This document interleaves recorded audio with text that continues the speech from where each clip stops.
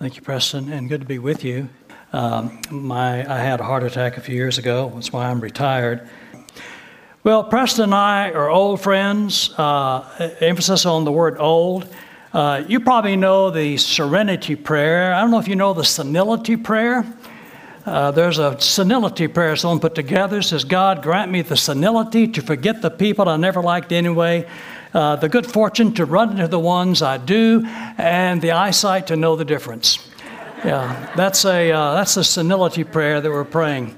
But if you do remember the Serenity Prayer, this is relevant for the message today. The Serenity Prayer is, God, grant me the serenity to accept the things I cannot change. As for the first line, let's just stop there in that prayer. But there are certain realities to life today that we cannot change, and we need the peace of God to accept that. We can't change it. I was going to preach in these sermons on a series on Ephesians, but in light of all that's gone on the last few days, I felt led to take a different topic, and I want to preach on the subject of persecution for the church. My text is in Revelation chapter 2. If you're familiar with Revelation, you can find the outline for the book in the end of chapter 1, verse 19. It says this, write therefore the things that you have seen, the things you have seen, those that are, and those that are take place after this. So it gives three parts of the book. The first part is the vision of the resurrected Christ that John received. The second part are things that are. And that comprises 7 letters to 7 churches. The book of Revelation is written in apocalyptic language. This is a language that was popular in the time of the Bible. It uses symbols, sometimes even bizarre symbols, to communicate truth. We saw that when reading Revelation earlier in the service about the 7 spirits of God. If you notice that, it does not mean that God has 7 different spirits. Rather, it's referring to the fullness of God's Spirit. In that day and that age, there are different beliefs that this God had that spirit or this other God had that spirit, but they were limited in their knowledge and their presence. But God's Spirit, 7 means complete. And God's Spirit has all knowledge and is omnipresent, is everywhere. Well, that's the example of apocalyptic language. And we come to the book of Revelation. We're looking at particularly the letter to the church at Smyrna. And there are many symbolic meanings for this. But in our current situation, it is, especially in an international church. By the way, I've pastored international churches since 1992. So I'm sensitive to the reality of a multicultural, multi-ethnic congregation. This has been my spiritual home for almost 3 decades now. We need to understand there's a difference between governments and people. And we're speaking about some of the issues that decisions that governments have made, not based on ethnicity. So I'm not going to point a finger at anyone other than simply go back to the enemy, which is the devil himself, and to see the reality of persecution in today's world. Well, Hebrews 13:3 tells us we ought to have on our hearts those who face persecution. It says, remember those in prison as if you were together with them in prison. And persecution is a reality in today's world. These 7 letters to 7 churches, I believe, give us an understanding of the challenges that churches will face during this time of the church age. And so we have 7 different letters. All of them are relevant. But sometimes the letter to the church at Smyrna about persecution is the one we sort of forget. We think, well, that may be happening somewhere, but not in my world.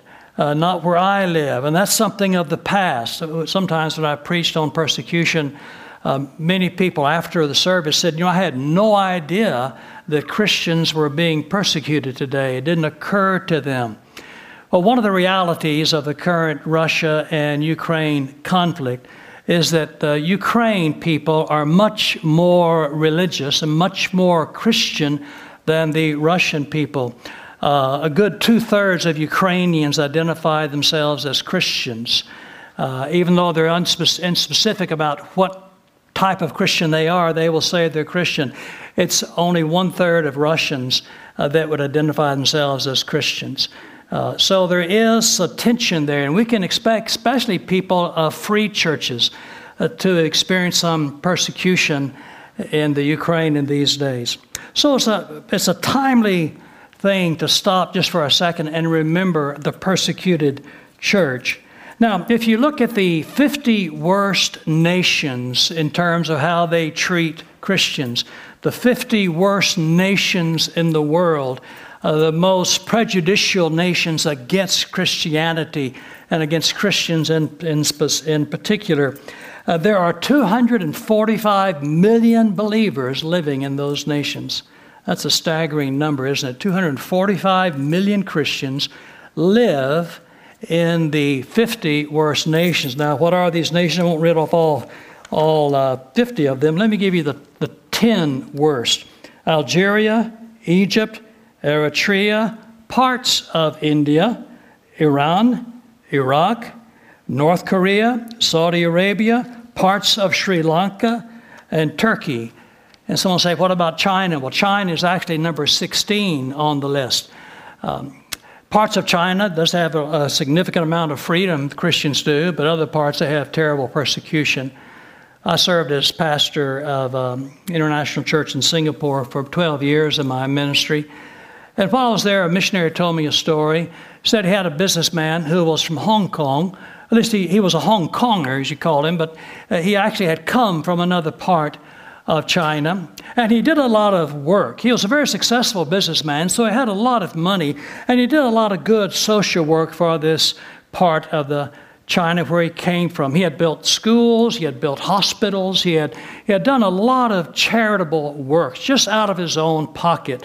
But he was a Christian also. He wanted to share his faith. Well, he went there one time, and he had a goal to have a Christian message. So, as a significant giver to the community, one that they had appreciated his gifts, he was able to have an arena he rented, and thousands of people came, and he shared his Christian testimony, and it was a great joy for him to do that. And then after he finished sharing his testimony, he asked for people who wanted to receive Christ to come forward. Well, first of all, no one was coming forward. Then after a few minutes, someone stood and came forward. And then another stood and came forward. And before the night was ended, there 25 people came forward to trust in Christ. And he asked them to come up on the stage with him and declare that they were trusting Christ as their Savior. They were choosing to follow Christ. Well, it was a sense of something significant had been accomplished. And the night ended with everybody, the Christians rejoicing. The next day, things were different. Of those 25 who stood on the stage with them, if they were a student, they were expelled. If they had a job, they were fired from their job. Whatever they were doing, they were outcast, and they were isolated and cut off. And that's a form of persecution, to impoverish Christians. This is one of the oldest forms of persecution, to cut them out of the mainstream of things. Some places like Pakistan, for example, if you're a Christian, you may get a job, you may be very well qualified, but you're very likely to make not even 1/3 of what a Muslim would make in that same job. So it's a way to persecute Christians. Well, this is going on all over the world. In these 50 worst nations, on average, about 4,000 Christians are killed every year. And that's not including the ones who lose jobs, who lose education, who are impoverished because of their faith, or who simply face rejection, or who are beaten up, or whatever other forms of persecution they may face. Well, in our text this morning, and I realize time is precious. I'm an experienced pastor. I know how to end. So I'll try to end on time. You quit about 2 o'clock in the afternoon, is that right? Yeah, okay. But look at our text here. This is the church at Smyrna, the letter to the church at Smyrna. And you follow in your Bibles, chapter 2, verses 8 through 11. And to the angel of the church in Smyrna write, the words of the first and the last, who died and came to life. I know your tribulation and your poverty, but you are rich, and the slander of those who say they are Jews, but are not, but are a synagogue of Satan. Do not fear what you are about to suffer. Behold, the devil is about to throw some of you into prison, that you may be tested, and for 10 days you will have tribulation. Be faithful unto death, and I will give you the crown of life. He who has an ear, let him hear what the Spirit says to the churches. The one who conquers will not be hurt by the second death. Each of these 7 letters has a certain outline, and we're going to follow the outline. First of all is how Christ describes himself.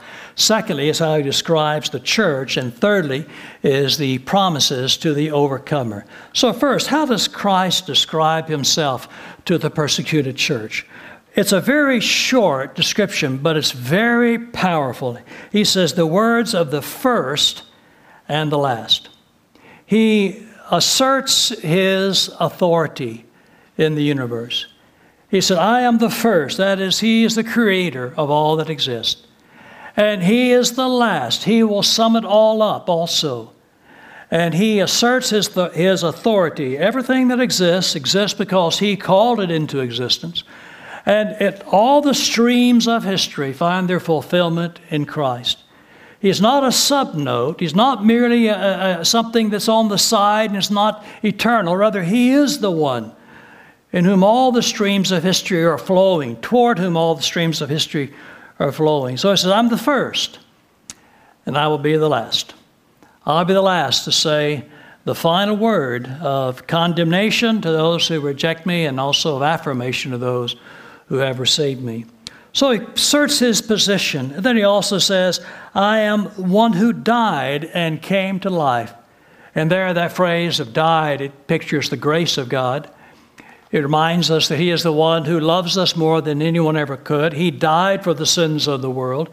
And his death more than satisfied all the requirements of God. And he died to carry away our sins, to pay in full for the debt we owed. But he did not remain dead. Death could not hold him, as the scripture says. He came out of the tomb. Now he lives forevermore. So he died for us, but he also has the power and the authority to truly forgive our sins. Now this is Christ. That is who he is. Now the unbelieving world, especially the persecuting world, sees it very differently. They see it very differently. They see that Christ has simply invaded their world, and the church is a problem. If they could just erase us, just take us off, and just put us somewhere else. If they can't destroy us, then at least they can silence us, to put us over here. And we can just not bother them anymore. They don't want to hear anymore about God or Christ or responsibility. Now, quite often we hear an unbelieving world say something like, how could God allow this to happen? And it's a very simple description in the Bible how this fallen world came into existence. God did not create the world as a fallen world. He created it as a beautiful world, but because of human sin entered into the world, and now we have problems. We have problems because God gave people freedom, and the freedom always carries with it responsibility. In fact, the very person who says, why can't God take care? Why does God let this happen? That same person who makes an accusation against God, he would be the first to complain if God removed his own personal freedom. See, what the world wants is they want the freedom to do whatever they want to do, but they don't want there to be any consequences. They don't want to be responsible for anything. And that's not the world God created. That world does not exist. That world does not exist. Freedom always carries responsibility. And the reason we have problems is because of sin, because people have problems. And God says, don't worry, I haven't forgotten my promises. In fact, the Bible says that heaven will be a vindication of God. No one's going to get to heaven and say, wow, is this it? I thought it'd be more than this, all that we endured. This is a disappointment. No one's going to get to heaven and say that. Rather, heaven will more than vindicate God. It will show us His grace and His love and His compassion for us. So those questions that are beyond us, that are above our pay scale, we can leave in God's hands. We have to leave them there. But as long as we can remember who God is, we can get through persecution that happens to us. We can get through the embarrassments or the rejections we face. Adoniram Judson was the first American missionary to go to Burma, Myanmar now, but Burma. And he was there during the British and the Burmese War and was in prison for most of 2 years, almost died during that time. And at one time, one of his jailers, one of his imprisoners, was ridiculing him and rubbing salt in the wound of persecution and saying, "Now, how bright are your prospects now, Mr. Judson?" And Adoniram's response was that they are as great as the promises of God. And that was true. Eventually the war ended and he began to be more fruitful in ministry. Today we have one of the biggest populations in Southeast Asia of Christians in Burma, even though it has a lot of political problems right now. You still see the growth of the church there. But whatever we're experiencing, and maybe it's just a few snide remarks your way where you work or where you go to school or among family members sometimes, remember whose you are. Who you are and whose you are. As Christians, we belong to God, and He is our great defender. Now, the second description is about the persecuted church, and he says this, "I know your tribulation." I know your tribulation. No one ever goes through difficulty without God knowing what we go through. He knows our problems. Now, a Christian prays with that confidence. You know, the non-Christians, the pagans, pray thinking two things. First of all, their gods are uninformed, and they need to tell them what's going on. And secondly, their gods are not predisposed to help them, so they have to somehow bribe them into helping them. So they have to tell their God, who doesn't know what's going on, this is what's going on, and they have to do something to get their God ready to help them. But Christians pray very differently. Christians pray realizing our God knows all things, and He is predisposed to help us. He wants to bless us. He wants to help us. So we go with confidence in Him. Our praises are not to flatter God, to get Him on our side. Our praises are to remind us who God is. And it's fitting to give praise to God, but not as a form of flattery that we can convince Him, "Hey, I'm down here now that I've said all these things. Will you help me out?" God's bigger than that. God already loves us. He says, "You have not because you ask not. Just ask and you'll receive." So Christ begins by saying, "I know your tribulation. I know what you're going through." And He mentions your poverty. Your poverty. One of the forms of persecution has always been to impoverish Christians, to impoverish them, to make them poor, cut them out of the economy some way. They have to do something in order to get a job that a Christian could not, would not, should not do. Then it says next, he says, and the slander. Now, by the way, it does say something about the Jews in Smyrna and the synagogue of Satan. That's not an anti-Jewish statement. Rather, it is a statement about a specific synagogue. And according to history, the synagogue in Smyrna was actively persecuting Christians. But don't take that as anything more than that one reference to one synagogue. But slander is another thing that Christians have faced. In the early Christian centuries, Christians were slandered in many ways. In case English is not your first language, slander, you slander someone when you say something about them that's not true. You libel them when you write it. And this is what goes on in the world, especially towards Christians. It's easier to slander someone than to write it. And so they were saying these things. They were saying these things against them. Also, there's less proof that you actually said that. Well, some of the things that Christians were accused of in the first century were these: cannibalism. Christians in the New Testament church were accused of cannibalism. Oh, why on earth would they accuse Christians of cannibalism?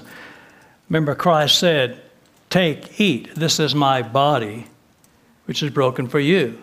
So a misrepresentation, slander. Those people are eating people.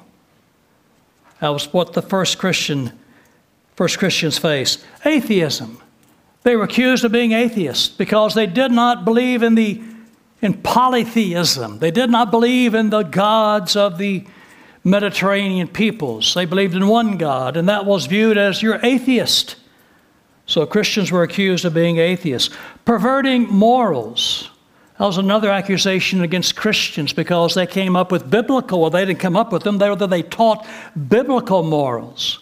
And they were contrary to the public morals of a pagan world. So they were accused of perverting the morals of young people. Also, they were accused of public riots, even though they were not the ones who caused the riots. In midst of persecution, the persecutors would riot, and they blamed the Christians for the riot. We're familiar with the burning of Rome under Nero, and he blamed the Christians for that. The Christians burned Rome. He had to blame someone. But that was typical of the way they were persecuted. Another slanderous thing said against Christians in the first century, and even today it still echoes in this world, is an unpatriotic spirit. An unpatriotic spirit, because they would not say Caesar is Lord. And so they were accused of having an unpatriotic spirit. You're not with us. And this is some of the accusation that Christians have faced throughout the centuries. And to this day, it is still, these accusations still hang in the air at different places. You're not one of us. You're perverting people's morals. You're an outsider. You brought in this foreign religion, and it's not who we are. One of the challenges of being a Christian in many places. Christ says to them, "Fear not. Fear not." Fear is a terrible thing to live with. And it really is a choice. We can simply choose not to be afraid. Now, some things we need to respect that there's a danger involved in those things. But we don't need to live in fear regarding that thing. And the Christian may acknowledge there are dangers out there, but we do not need to live in that fear. We can give those fears to God. He says 10 days you'll experience persecution. And it gives an idea that it'll be a powerful thing, but it'll be limited. There are some limitations. When we leave these in God's hands, often we endure much more than we ever thought we could. As a pastor, I don't know how many times I've gone to a hospital with someone who says, dealing with a loved one who is diagnosed with cancer. And this has happened quite often. In the early stages of the dealing with this very serious illness, after maybe 2 or 3 months of dealing with it, the wife or maybe the husband will say, "I can't do this anymore. I hate to see him suffer. I hate to see her suffer. I'm out of energy. I'm out of emotion. I cannot do this anymore. I just pray that God would take them now and end their suffering." And what they don't realize, I realize it because I've been doing this a little bit longer than they have, is that their journey has just begun. They're not even 1/10 of the way through. And they're exhausted already. So I can't do this anymore. I say, no, you don't know. You're halfway through the first day. It's going to go much longer. It'll be 2 or 3 years before this ends. But God will give you the strength. And this is what we see when we go through a difficult time. Sometimes we think, I can't take it anymore. And then we simply learn where the source of our strength is to be. It is to be in God. So there comes something out of persecution that is transforming. Not to say that evil is good, but that even evil God can use to do something profound in our lives. It's difficult to teach and preach that because even though we can say it in one situation, in other situations it seems to to stagger the imagination. My wife and I are involved in also a ministry for sexually exploited people. And these are people that are truly traumatized. And you realize what trauma does to people. Trauma does damage people for the rest of their lives. Severe trauma is not something you just get over. Whoever said that which does not kill me makes me stronger was not quoting Scripture. There are times that things do damage us, and we don't get over it. We get through it. But it's very traumatic things, and persecution is one of those things. People are damaged by persecution. But what can grow in persecution is our faith in God and our reliance upon Him. We can learn to give situations and people to God. And that is a powerful thing. That is a powerful thing to say, Lord, I put this in your hands. We see the end of the story. If we go over just a few pages in our Bibles, and mine is just over 2 pages of chapter 7 of Revelation, and it describes another scene in heaven. It says, after this I looked, and behold, a great multitude that no one could number, from every nation, from all tribes and peoples and languages, standing before the throne, before the Lamb, clothed in white robes and palm branches. With a loud voice they were crying out, salvation belongs to our God who sits on the throne and to the Lamb. And said, who are these? And the answer is this: these are the ones coming out of the great tribulation. These are the martyrs who come out of the great tribulation. They have washed their robes and made them white in the blood of the Lamb. Notice it does not say they have washed their robes in their own blood. They made them white in their own blood. It doesn't say that. Even a martyr's death doesn't forgive us our sins. The only time our sins are forgiven is in Christ. But coming through that, their understanding of the grace of God in Christ was deepened. And they stand before God rejoicing. It is in the blood of Christ that we are forgiven. The word Smyrna actually is a Greek word for myrrh. Myrrh was an aromatic resin from hardened sap of trees that they would crush to produce a perfume. And there's a picture of what happens when we go through difficult times also. The crushing is not pleasant, but in the crushing there is an aroma that is released. That is the aroma of Christ, the aroma of God, the aroma of God's peace. And as we go through this, something should change within us. Something of the peace and the grace and the love of God, and realize how we are saved, fully saved. And it's interesting, you look at how the witnesses are given. We know of Paul's conversion on the road to Damascus, but God prepared him for that moment through witnessing the martyrdom of Stephen. And Stephen, rather than cursing his persecutors, blessed them. And that must have shaken Paul in some way.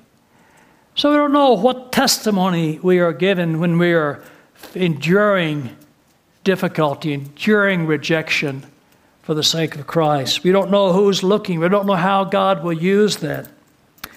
Often we simply ask too little of God. We need to ask great things of God. He's prepared to do great things. For example, the thief on the cross. Remember the thief on the cross next to Christ who believed? He said, remember me when you come into your kingdom. It's a statement of faith, but he had very little understanding of what that faith would lead to. He was assuming he would be in judgment. He would go to Sheol, the place of the dead. He'd be in a place of torment. He knew that's what he deserved. He had been a thief his whole life. He had hurt people. We don't know other things he had done, but he said, just remember me. And maybe something good can happen. Maybe you'll lighten my sentence. Maybe you'll make it less terrible for me in that place of dead. But instead, Christ answered him, today you will be with me in paradise. And often we ask God for something. This is all we can see. God help me. And God said, I'll do more than that. I'll do much more than that. The prodigal wanted to come home and get a job with his father. He prepared a speech. He was going to say, make me as one of your hired servants. And he practiced it. But when he came to the father, he did not get that line out of his mouth. The father said, this is my son who is dead and is alive again. And that's a picture of the grace of God. It's overpowering. It's greater than we could ever imagine. And when we go through misunderstandings, rejections of the world, it's time to deepen our understanding of God and what He wants for us. Now, he describes the overcomer in this passage. And the overcomer is the one who believes, the one who put his faith in God and says, I believe. And I will be faithful to you. I will not deny you. I will be faithful to you. But it's also the one who embraces the forgiveness he has received and shares it with others. This is one of the aspects of being a Christian. It is to forgive those who mistreat us. To forgive, not merely to receive God's forgiveness, but to forgive those who mistreat us. It's so important to embrace this. Because only as we forgive others can we really stand strong for Christ and live in the power of Christ. I don't know who in your life you need to forgive. We all have someone. We all have someone we need to forgive. But as we learn to receive God's forgiveness, we must pass this on to someone else. Remember the story of the unforgiving servant. The story is in the 18th chapter of Matthew, and someone owed 10,000 talents, and talent was supposed to be about 20 years worth of labor. So 10,000 talents, what is that? That's a huge amount. People have estimated something like 10 million euro, something like this, something astronomical. And the man owed this to his master. And his master said, there's no way you can pay this. I've given you all the time you're going to get. I'm going to sell you and your family as slaves. And the man begged and pleaded and cried. And he touched the master, and the master said, okay, I'll forgive this debt. But you can imagine what he said. He was probably begging for more time. God, give me more time. Give me another chance. And the master, give me more time. Give me another chance, and I will turn this around. And the master, knowing there's no way you're going to turn it around, I'm cutting my losses now, and I'm going to cash in on your life and your family. That's all I'm going to get out of this. But instead, he forgave him. But it's a picture of what God does for us. Let me ask you, if you know all the sins you've committed,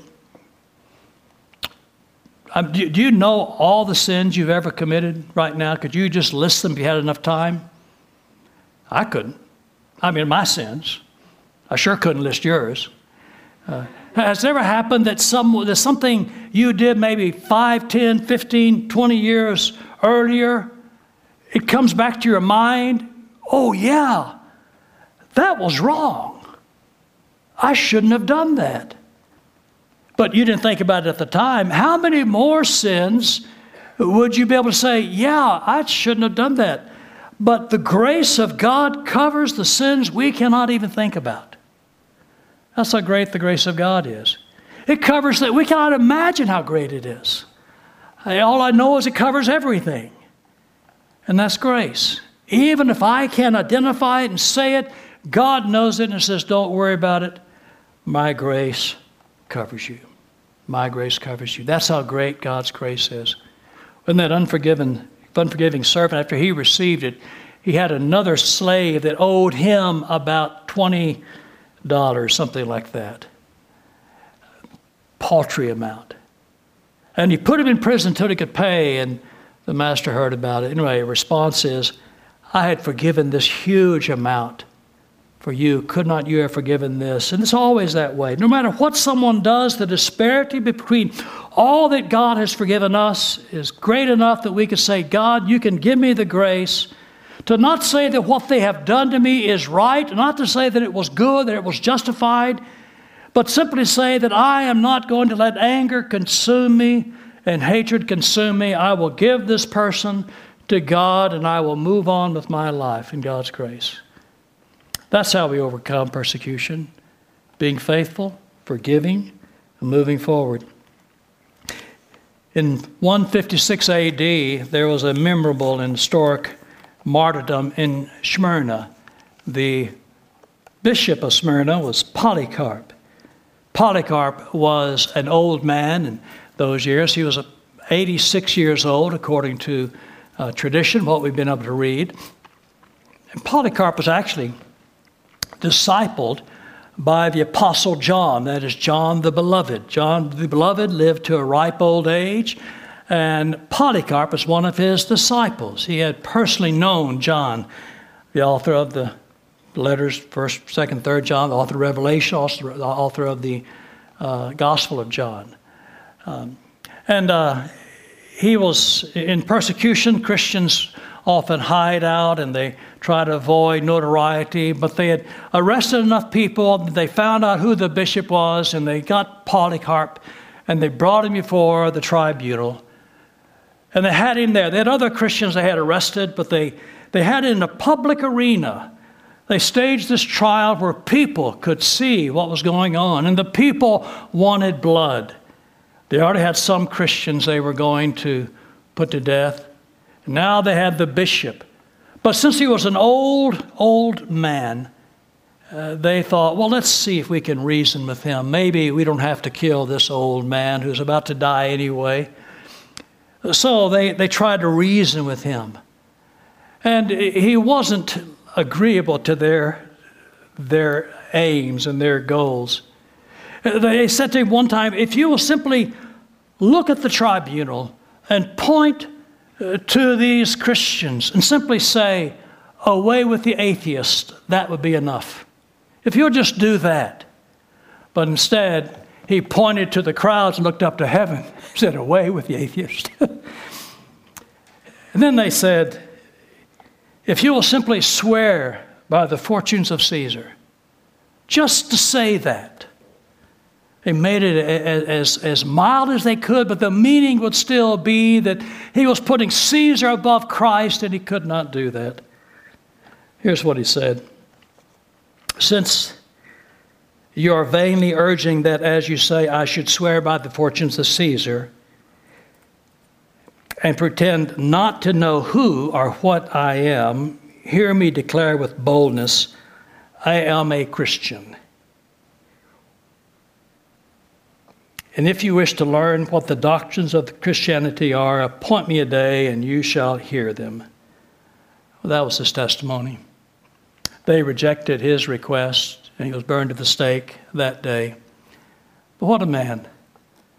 What a picture. Well, that's what happens when we go through difficulty, go through rejection. And an untried faith is a useless faith. Every one of us will one time be required to declare our allegiances. Are we for Christ or not? Are we for Christ or are we not? Remember, just a simple servant girl could frighten the Apostle Peter on the night of Christ's betrayal.